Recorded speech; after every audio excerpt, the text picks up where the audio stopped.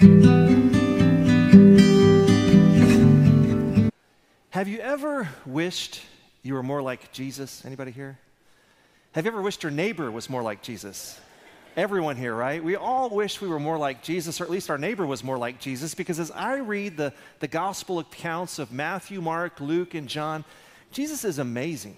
I mean, everybody was drawn to Jesus because he naturally bore the fruits of the Spirit like love, joy, peace, patience, kindness, goodness, faithfulness, gentleness, and self-control. Jesus was amazing because as you look at his public ministry, which only lasted 3 years, he accomplished so much. Yes, Jesus was busy, but he never seemed to be in a hurry. He had time for anyone. When someone came to him with a need, he offered them compassion and love, grace, and healing.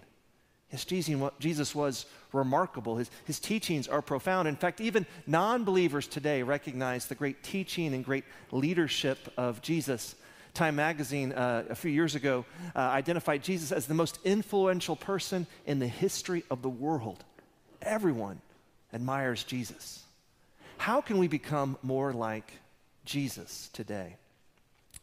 Well, in 2012, I had the opportunity to take a class on spiritual formation taught by a guy named Dallas Willard. If you've never heard of Dallas Willard, he's written several books. One of his books is The Spirit of the Disciplines, Understanding How God Changes Lives. Another book that you can see right up there, The Divine Conspiracy, which is actually an exposition of the Sermon on the Mount. Dallas Willard in this class that was actually taught in a monastery focused on how throughout the history of the church, people have been transformed by doing certain spiritual practices, spiritual disciplines that we actually see Jesus do in his ministry. You may remember that before Jesus launches his ministry, he spends 40 days in the wilderness fasting and praying, spending time in solitude with our Heavenly Father. And then you'll see throughout the ministry of Jesus, he would go away to pray. After he feeds the 5,000 with just 5 barley loaves and 2 fish, he goes off to pray, to be alone with our Heavenly Father. On the night that he was betrayed, he went into the Garden of Gethsemane. He set himself apart to pray, to ask God to guide him. Yes, if we want to become more like Christ, we need to do the kinds of things that Jesus did, the type of spiritual practices and disciplines that Jesus and his earliest followers and the leaders throughout the church history have been doing, because it's through these practices that the Holy Spirit helps transform us, so that we can better connect to God today. Well, I was taking this class. It was really a great afternoon. One time I was in the lunch line, and I noticed that Dallas Willard was sitting at a lunch table by himself. Now, that's a crime. Nobody wants to eat by themselves, right? I mean, maybe a really introverted person would, but I'm extroverted. I can't understand that, right? I got to sit with. So I see him by himself, and I said, well, I'm going to ask if I can sit with Dallas Willard, the teacher. So I said, hey, Dallas, can I sit with you? He said, sure. And I got to have an entire hour with Dallas Willard to myself because nobody else joined us, even though there were 2 open seats. And I'm kind of a Cliff Notes guy, to be honest. In high school, do y'all remember the Cliff Notes? Kids, you shouldn't read that, but I did. It's kind of the shorter version of what a book might be about. Like you might have to read Herman Melville's Moby Dick, which is kind of a long book, and you can get the Cliff Notes, which is like this thin. You can kind of get the highlights of it, right? So we've been studying spiritual practices. In fact, we've been in a monastery for 2 weeks. We've actually been doing some of these spiritual practices. And I'm like, man, I have taken so much information in this class. I said, Dallas, what's the one thing I could do to become more like Christ? If there was one spiritual practice that I should really emphasize in my life today, what's the one thing I could do to become more like Christ? And he looked me right in the eyes. And he said, the best thing you could do, Howard, to become more like Christ is to meditate on the Sermon on the Mount every day for 30 days. Notice inside your bulletin there's a little bookmark here, and it's got a 30-day reading plan. Matthew 5, 6, and 7. It's only 3 chapters, Matthew 5, 6, and 7. And for 30 days, I'm going to invite you to join me in doing what I did several years ago, reading through the Sermon on the Mount every day for 30 days. In fact, I did it, and I enjoyed it so much, I actually did it for 60 days. Every day I read Matthew 5, 6, and 7, and I would memorize different verses or phrases as it stood out to me as I would read it that morning. And what was amazing is that I began to read through the Sermon on the Mount every day for 60 days, reading through it every day for 60 days, Matthew 5, 6, and 7. I began to look at the world through the lens of the Sermon on the Mount. I began to see opportunities where I could actually live out the Sermon on the Mount. Something would happen in my life that day, and the Holy Spirit would bring to mind a phrase or a word from the Sermon on the Mount, and immediately I would know what Jesus would have me do. Yes, if we will take time to meditate and read the Sermon on the Mount regularly, we'll find that God will begin to transform our thinking.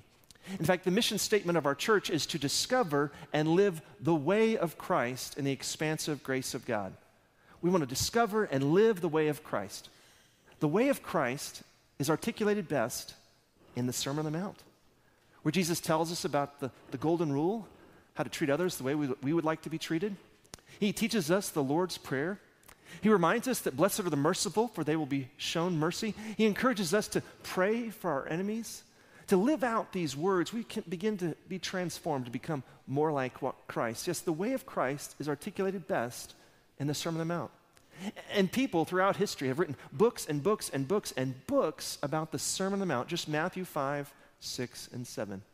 In fact, Craig Blomberg, who is a New Testament scholar from Denver Seminary, and actually when Lee Strobel wrote his book, The Case for Christ, and he was investigating the claims of Christianity, and he wanted to find a New Testament scholar who could tell him how we know for sure that the Gospels are a faithful account of the life and times of Jesus, he went and spoke to Craig Blomberg. Craig Blomberg is a premier New Testament scholar.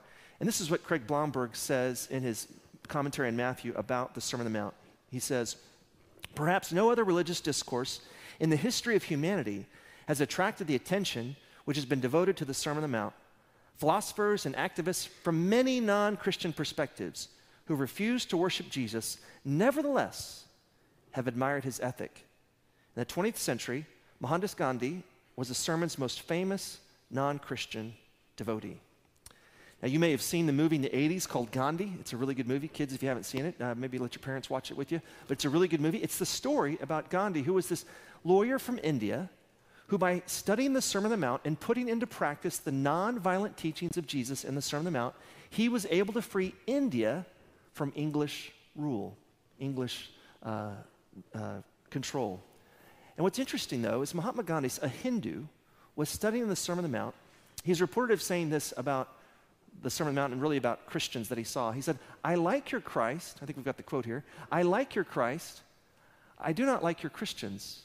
Your Christians are so unlike your Christ." As he was being ruled by a Christian country like England, he found that so many Christians were not acting at all like what Christ says we should be doing in the Sermon on the Mount. In this postmodern world where truth is relative, where truth is based on one's experience, how can we make sure that we become more like Jesus so that people can experience the love of Christ through us today, and they might have ears to hear what Jesus has to say?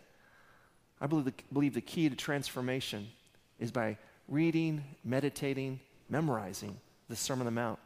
So I encourage you to join me on this 30-day journey. Read it every day, Matthew 5, 6, and 7, every day for 30 days, and you'll see that it will change your life. But as we begin that journey, I want to invite you to turn to Matthew 4:23, which kind of puts the setting of the Sermon on the Mount, and then we'll look at the first three Beatitudes of the Sermon on the Mount. But before I read God's Word, let's call upon His Holy Spirit to guide us in the reading and preaching of His holy Word. Please join me as you pray. Gracious and loving God, we thank you that you inspired Matthew by your Spirit to write down the words of the most famous sermon ever preached, a sermon that still inspires and transforms lives today. God, as we read these familiar words, we pray that you might speak afresh and anew to us, that we might hear from you, that the words of my mouth and the meditation of all of our hearts might be acceptable in your holy sight. Through your Son's precious name we pray, and all God's people said, amen. Matthew chapter 4, beginning with verse 23. It may be found on page 1028 of your Red Pew Bible. I would encourage you to pull out that Red Pew Bible and read along with me, and keep it open throughout the message as I make reference to the text. Matthew 4, verse 23. Listen to God's word. "And he, Jesus, went throughout all Galilee, teaching in their synagogues and proclaiming the gospel of the kingdom, and healing every disease and every affliction among the people. So his fame spread throughout all Syria, and they brought him all the sick, those afflicted with various diseases and pains, those oppressed by demons, those having seizures and paralytics, and he healed them. And great crowds followed him from Galilee and the Decapolis, and from Jerusalem and Judea, and from beyond the Jordan. Seeing the crowds, he went up on the mountain, and when he sat down, his disciples came to him. And he opened his mouth and taught them these sayings. Blessed are the poor in spirit, for theirs is the kingdom of heaven. Blessed are those who mourn, for they shall be comforted. Blessed are the meek, for they shall inherit the earth. Here ends the reading of God's word. As the prophet Isaiah tells us, the grass withers and the flower fades, but the word of our Lord stands forever. This is the word of the Lord. Thanks be to God. I'll look again at Matthew 4, verse 23, that very first verse I read. It says, He, Jesus, went throughout all Galilee, teaching in their synagogue and proclaiming the gospel of the kingdom. What is the gospel of the kingdom that Jesus was proclaiming exactly? Well, the Greek word for gospel is euangelion. It literally means good news. Jesus is proclaiming the good news of the kingdom. What is this good news of the kingdom that Jesus is preaching and proclaiming exactly? Well, in Matthew 4:17, we're actually given a brief preview of what it is that Jesus has been saying, a brief glimpse of it. In Matthew 4:17, it says, From that time, Jesus began to preach, saying, Repent, for the kingdom of heaven is at hand. Repent, for the kingdom of heaven is at hand. Can you say that with me? Repent, for the kingdom of heaven is at hand. Now, what does it mean to repent exactly? Well, the Greek word for repent, it means repent. It also means a change of mind, a change of thinking in the Greek. But the Jewish audience that was mostly listening to Jesus when he said, repent for the kingdom of heaven, the Hebrew word for repent there literally means to return or to turn towards, turn back to specifically.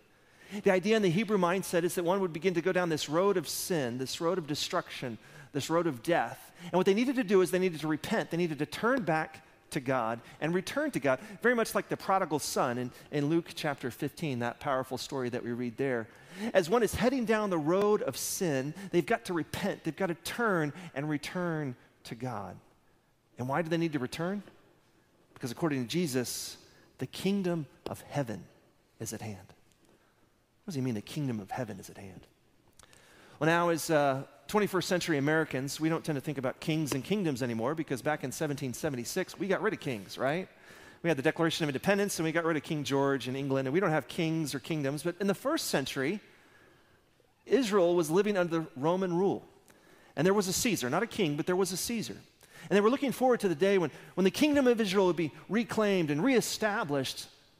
But Jesus is saying that the kingdom of heaven is at hand. The power of God's heavenly kingdom is at hand. It is near. It is among you if you're paying attention. How is the kingdom of heaven going to be made known among these people that are listening to Jesus preach?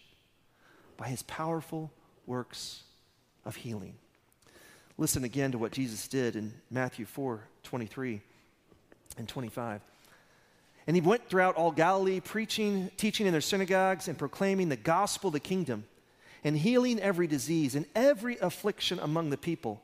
So his fame spread throughout all Syria, and they brought him all the sick, those afflicted with various diseases and pains, those oppressed by demons, those having seizures and paralytics, and he healed them. And great crowds followed him from Galilee and the Decapolis, and from Jerusalem and Judea, and from beyond the Jordan. Notice where people are coming from to encounter Jesus, to hear him preach, to receive his healing touch. I've got a map here. I want to show you of first century Israel. It may be hard for you to read from that distance, but I'll just kind of give you the highlights. That top body of water is the Sea of Galilee. And Jesus' ministry was kind of headquartered around that, specifically the town of Capernaum. And he ministered along the Sea of Galilee. In fact, Peter, James, John, and Andrew, who've been called to be his earliest disciples. We read about that in Matthew 4. That they lived in Capernaum. And so that was kind of the base or the headquarters of Jesus' ministry. And he would go around the Sea of Galilee preaching and teaching and healing those with various diseases. And as word spread about Jesus, people started coming from all over. They came from Syria, which is north of Galilee. They came from the Decapolis, which is actually on this map. It's shown in purple. That would be east of where he was in the Sea of Galilee. They came from Judea, which is the southwest. They were coming from all over. Why were they traveling miles and miles and miles to see Jesus? Because they were sick. They were hurting. They were paralyzed. They were demon-possessed. In one word, they were desperate. Desperate for a healing touch. And as we saw a moment ago in Leviticus, there it is, Leviticus 21, the sick and the hurting and those who had ailments and who had different walking disabilities were not allowed into the temple of Jerusalem. The religious elite had rejected these people who are sick and hurting and demon-possessed because back then in ancient times, they thought that if you're sick, if you've got some kind of paralysis, if you've got epilepsy, if you've got some kind of disease, well, it's probably a result of your own sin. You may remember in John 9, there's the powerful story where Jesus and his disciples encounter a man who was born blind. And the disciples, kind of with that same type of thinking, asked Jesus, who sinned, this man or his parents, that he was born blind? And Jesus corrects their horrible theology and says, neither. This man is this way so that God might be glorified in him and through him. Yes, back then they thought that if you're demon-possessed or you've got some kind of paralysis or if you've got some kind of seizures, well, then that must be a result of your sin. And so you were not welcomed in the temple. The religious elite of Jerusalem and Judea had rejected these people. They thought maybe this carpenter from Nazareth might be able to help me. I hear he's been healing people. And so in desperation, they travel miles and miles and miles to be healed by Jesus. And so when Jesus sees this broken, demon-possessed, paralyzed, sick, hurting crowd, he looks at them and he can tell they're desperate. And then he says the opening words of this beautiful sermon. Blessed are the poor in spirit, for theirs is the kingdom of heaven. Blessed are you who are poor in spirit, for yours is the kingdom of heaven. What does it mean to be poor in spirit exactly? Well, I love the way that Eugene Peterson, who was a Presbyterian minister, he was also an Old Testament, New Testament scholar, professor at Regent Seminary. He's translated the Bible into contemporary English. It's called The Message. You may notice that on your little bookmark there's a quote from the first verse of the Sermon on the Mount, and I'd like for us to all read it together if we can. It says, you're blessed when you're at the end of your rope. With less of you, there's more of God and his rule. You may notice that there's a little rope at the end, huh? That's so nice. Right. Thank you for Kara, our communications director, who had this insightful way to encourage all of us to join us on this 30-day journey through the Sermon on the Mount. Recognizing that we are blessed when we're poor in spirit or at the end of our rope, when we've exhausted all of our own personal resources and we've done all we can and we feel like there's nothing more we can give, nothing more we can do. We're just wiped out. We're at the end of our rope. Have you ever felt like you're at the end of your rope? I know I have. Particularly this year. As many of you know, on January 4th, my mom passed away kind of suddenly to me. She had pancreatic cancer. It was a very intense bout with that. Didn't know that was coming for this year. Then on March 4th, my mother-in-law died. Just literally 2 months to the day, my mother-in-law passed away. And then on June 13th, my favorite uncle, Uncle Bob, passed away. In fact, my middle name is Robert. I was named after him. He's the one who made me a Red Sox fan. There's good and bad to that. Depending on the year, this is not a good year, but 2018 was a great year to be a Red Sox fan. But my Uncle Bob took me to Fenway Park. He lived in Massachusetts. He had a great relationship with him. I loved him dearly. And he died suddenly on June 13th. And then recently in July, one of our good friends from Dallas, who's our age, passed away suddenly, just unexpectedly. You know, this grief, this time of experiencing one grief after another, after one disappointment after another, one heartache after another, you can feel like you're broken. Like you're at the end of your rope. You know, if we reflect on the last couple years, I'm sure we've all felt like we're at the end of our rope, don't we? You remember in March 2020 when COVID became a global pandemic and there was the international shutdown and businesses had to shut down and many of those businesses never were able to reopen because of the global pandemic, and we had to isolate and we had to spend time alone. We couldn't interact unless it was at least 6 feet away, and you had to yell at friends from a distance. You couldn't get close again. You couldn't hug. You couldn't shake. And there's all this fear and anxiety as millions and millions of people died. In fact, members of our own congregation died of COVID. It was a very serious disease. And of course, then the government gave stimulus checks, which was okay at first, but now it's leading to inflation, evidently. That's not a good thing. That makes me a little anxious and nervous. You may remember that in June of 2020, there was the racial riots because of George Floyd's killing, and there were all these different racial riots happening throughout our country, and then there was the hashtag #MeToo movement, and there was division between genders and race, and then there was even greater division between parties, Republican and Democrat, as there was a contentious election, and some people feel like, you know, the results weren't accurate, and there's still a lot of anxious anxiety about that. And then in January of 2021, there was the storming of the Capitol, which divided our country even further. And then in 2022, Russia attacked Ukraine, which destroyed the supply chains for oil and gas for many, as well as harvesting wheat. And there's all this anxiety, worried about, are we going into World War III? Who knows what's going to happen next? And now we've got this recession and rising inflation, and that means they've got to raise the interest rates, which means even a bigger recession could potentially come in. And it's easy to feel like we're at the end of our rope sometimes. Amen? So what are we to do when we feel like we're at the end of our rope? Jesus says it's in that moment that you're blessed. Because in that moment, you finally see clearly, there's nothing I can do. I need God's help. You know, we grow through brokenness. We grow through brokenness. Can you say that with me? We grow through brokenness. This pandemic has led to a lot of brokenness. And if we're wise, we'll do what Jesus is telling us to do. We'll turn to him. In fact, if you continue to read the Gospel of Matthew, you'll find that in Matthew 11, 28 to 30, Jesus says, "Come to me, all who labor and are heavy laden, and I will give you rest. Take my yoke upon you and learn from me, for I'm gentle and lowly in heart, and you will find rest for your souls. For my yoke is easy and my burden is light." Now, a yoke, if didn't grow up on a farm, my dad did, but I didn't.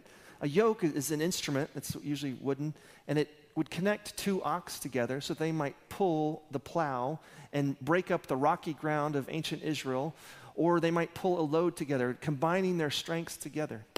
And Jesus says his yoke is light, his burden is light because he carries the weight for us.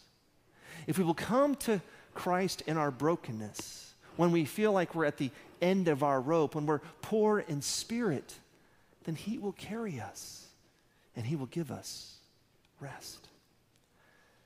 You know, as I've been grieving this last year at different times in different ways, things come up and you remember this about my mom or my mother-in-law or my uncle, and you just find myself becoming weepy, and I think about, I start to pray more. And as I've been praying more, I've experienced what Jesus says in the second beatitude: "Blessed are those who mourn, for they will be comforted." Blessed are those who mourn, for they will be comforted. Because as I've been experiencing grief and mourning that life isn't the way I thought it would be, and the death of a loved one, as I've been praying and mourning, I've been praying more, I've been talking to God more, I've been listening to God more, spending more time in his word, and I've been reminded through his word where my loved ones in the Lord are today. There's no more mourning, no more death, only praise. John the Apostle describes it beautifully in Revelation 21. It's the last book in the Bible. It's the second to last chapter in the Bible. Revelation 21, John the Apostle has had a vision of what's going to happen in the final battle where Jesus conquers Satan once and for all. And then in Revelation 21, verses 1 to 4, John writes these words: "Then I saw a new heaven and a new earth. For the first heaven and the first earth had passed away, and the sea was no more." I want to pause here just for a second. It says the sea was no more. Now, why is there no sea in the new heaven and the new earth? Well, in the first century, the sea was a sign of chaos and uncertainty. When they would travel the seas, they would get hit by gale winds, and they'd find themselves in the midst of storms. In fact, the Apostle Paul, you can read about in Acts, he's shipwrecked once. You know, it was a scary time. In fact, if you read Revelation 13, you see that this great monster, this weird-headed monster with multiple horns, comes out of the sea, and Jesus, of course, has to conquer that monster. The sea was a sign of chaos, but in the new heaven and the new earth, there is no chaos. There's no uncertainty. There's no fear. Because as we continue to read, "And I saw the holy city, New Jerusalem, coming down out of heaven from God, prepared as a bride adorned for her husband. And I heard a loud voice from the throne saying, 'Behold, the dwelling place of God is with man. He will dwell with them, and they will be his people, and God himself will be with them as their God.'" There's no chaos in the new heaven, new earth. There's no sea because God is with them. Now, there's still water. There's a river that you're going to read about later in Revelation. But there's no sea because there's no chaos. There's no uncertainty because God is constantly present with them in the new heaven and the new earth, in the new Jerusalem. In fact, there's no sun, S-U-N. There's no moon. There's no stars because the glory of God lights up the new heaven and the new earth. And in the new heaven and the new earth, we read these words: He will wipe away every tear from their eyes, and death shall be no more. Neither shall there be mourning, nor crying, nor pain anymore, for the former things have passed away. Notice that in the new heaven and the new earth, there will be no more mourning. That mourning will have ceased because there's no death, there's no pain, there's no suffering. There's only praise in the midst of God's glory. The second beatitude, blessed are those who mourn, for they will be comforted, is ultimately fulfilled when the new heaven and the new earth comes. Yes, as we find ourselves at the end of our rope, if we will turn to God and give our cares and concerns to Jesus, we will see that, yes, I am blessed when I'm poor in spirit, for the kingdom of heaven is mine as I experience the calming presence of God in my life. As I mourn and grieve, blessed are those who mourn, for they will be comforted. I find comfort as I turn to God and remember the promises of God's word, that there will one day be a new heaven and a new earth. Will there be no more mourning, no more pain, no more death? Only praise. And finally, we get to the third beatitude. Blessed are the meek, for they shall inherit the earth. They'll inherit the new heaven and the new earth. Now, of these first three beatitudes, I really think the third is the most instructive for you and me today. What I mean by that is we don't want to mourn, but sometimes we do mourn. We don't intentionally try to mourn, but sometimes we do mourn. We mourn when things are not the way we hope they would be. We mourn at the end of a marriage. We mourn at the death of a loved one. We mourn when we lose a job. We mourn at the end of a dream. We mourn these things, but we don't want to mourn. And we don't necessarily want to be poor in spirit, We're poor in spirit when we're desperate, when we're at the end of our rope. And sometimes we will be at the end of our rope, but we don't necessarily want to be poor in spirit. But I do think as followers of Jesus, we all should seek to be meek, to be humble. After all, wasn't Jesus meek and humble for you and me? I love what Peter, the apostle, writes in 1 Peter chapter 5, verse 5. He says this, telling us about how God resists the proud and gives grace to the hungry. He says to the humble, likewise, you who are younger, that's all of us, aren't we all young at heart, right? Young at heart, yeah. Likewise, you who are younger, be subject to elders. Clothe yourselves, all of you, with humility toward one another. For God opposes the proud, but gives grace to the humble. Be subject to elders. Now, the Greek word there for subject can also be translated as submit. It's upotasso. It's found in Ephesians 5:21 as well, where Paul the apostle tells us that we should submit to one another out of reverence for Christ. Because isn't that what Jesus did? He submitted himself to death on a cross. He humbled himself. He who was God incarnate humbled himself and died the death that we deserve on a cross so that our sins might be atoned for once and for all, so that we might know that in Jesus Christ it is finished. We don't have to live in fear. Our sins have been atoned for. And then the third day, Jesus rose again, conquering both sin and death on our behalf, proving to be who he said he was, the Son of God, the great I am, the Savior of the world. Amen? It's the good news of the gospel. Is that because Jesus was willing to submit himself to death on a cross, we can be saved. And as followers of Jesus, shouldn't we be willing to submit to others, to other Christians, out of reverence for Christ? Richard Foster, in his Christian classic, Celebration of Discipline, writes this about submission. He says, submission is the ability to lay down the terrible burden of always needing to get our own way. Submission is the ability to lay down the terrible burden of always needing to get our own way. It's a burden to insist on having it our way. I know Burger King says you can have it your way, but that is a burden. And in all areas of life, to insist on your way all the time, that is a burden to try and battle and make sure that you always win and always get it your way. That is a burden. You need to let go of that burden. Sometimes we just need to submit. In Romans 13, Paul tells us that we should submit to the government authorities that have been placed over us. Jesus says something very similar when he says we should give to Caesar what is Caesar, and talking about paying taxes, and give to God what is God's. As followers of Christ, we should be willing to submit to the government authorities. As followers of Christ, we should be willing to submit to what Jesus said. And as followers of Christ, we should be willing to do what Jesus did. Submit to others out of reverence for Christ, to put the needs of others before our own. Now, I know as Americans, this is not instinctive. This is not easy for us to do because we like our independence. We like our freedom. We like to think I can do what I want, when I want, how I want, right? That's how we like to think, right? But as followers of Jesus, we need to be willing to submit to the authority of others, as long as it doesn't conflict with God's word. You know, some of you have heard me share about our mission trip to Spain in June, and that was an interesting opportunity for me to practice submission. I'll be honest with you, it was not what I wanted to do. You see, we were stuck in the Rick Husband Airport, which is a lovely airport here in Amarillo, but for 3 hours, not a place I want to spend 3 hours. And we were there because it was raining in Dallas, and somehow they don't know how to handle rain in Dallas, right? So we couldn't fly to Dallas, so we're stuck in the airport in Amarillo. Finally, after 3 hours, more than what you had planned, we finally got to take off to Dallas. And when we get to Dallas, I'm looking at the watch, I'm thinking, okay, we might still make our connecting flight to Madrid, Spain. This might still work out. However, because so many planes were waiting, we all seemed to land at once, and there wasn't a gate available for us. And we had to sit on the tarmac inside the plane for over an hour. When we got off the plane, I looked at the clock, and it was too late, and the flight had already departed. It just left us here in Dallas. Well, I thought, hey, this is the United States. We're problem fixers. We can fix this problem. We're problem solvers. We waited in a line that is longer than any line you'd find at Disneyland to rebook our flight, to say, hey, look, can we take the next flight to Spain tomorrow? It's Friday night. Can we catch the next flight to Spain on Saturday? And they said, no, there's no available seats on Saturday's flights or Sunday's flights, but we can put you on Monday's flights. I'm like, Monday? What is this? Is this America? But I'm flying on Iberia, which is a Spanish airline, so I didn't know that. So anyway, I'm like, oh man, this is no good. So we get stuck in Dallas, which I used to live in Dallas. Dallas is a fine city, but not a place I'd planned to vacation for 2 extra days without purpose.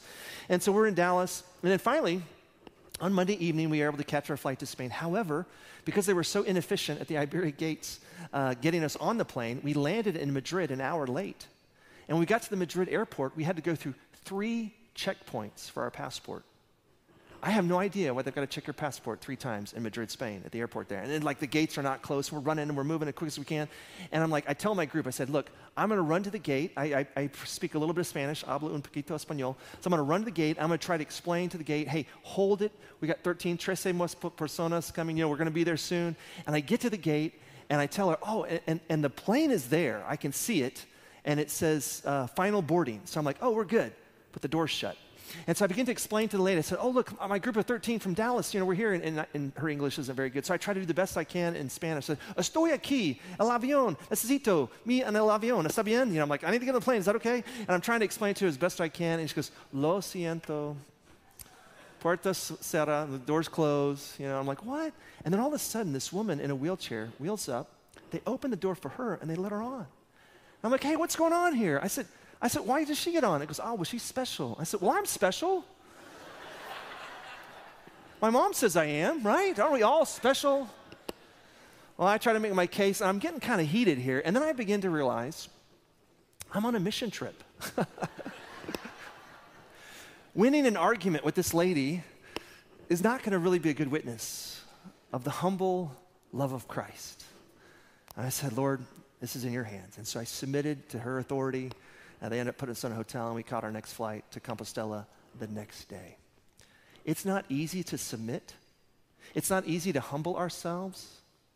But if we will remember how Jesus, in his great love for us, humbled himself to the point of death on a cross so that you and I might be saved, that our sins might be atoned for, that we might have the assurance of eternal life in him if we simply turn to him in faith, then we will have his peace. We'll have his joy. We will have his love. Please join me as you pray.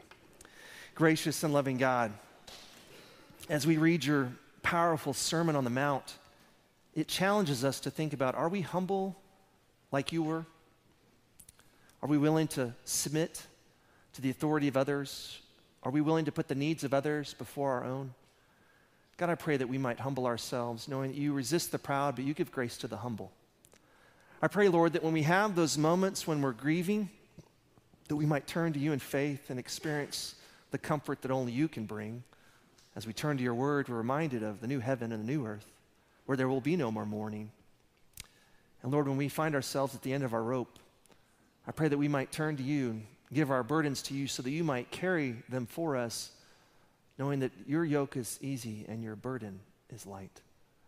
Oh God, I pray that you continue to guide us as you read your sermon each and every day for the next 30 days. May it transform our thinking and transform our living so that others may see our good deeds and give praises to you, our Father who's in heaven. We pray this in the strong and precious name of your Son, who is the Christ, and all God's people said, amen.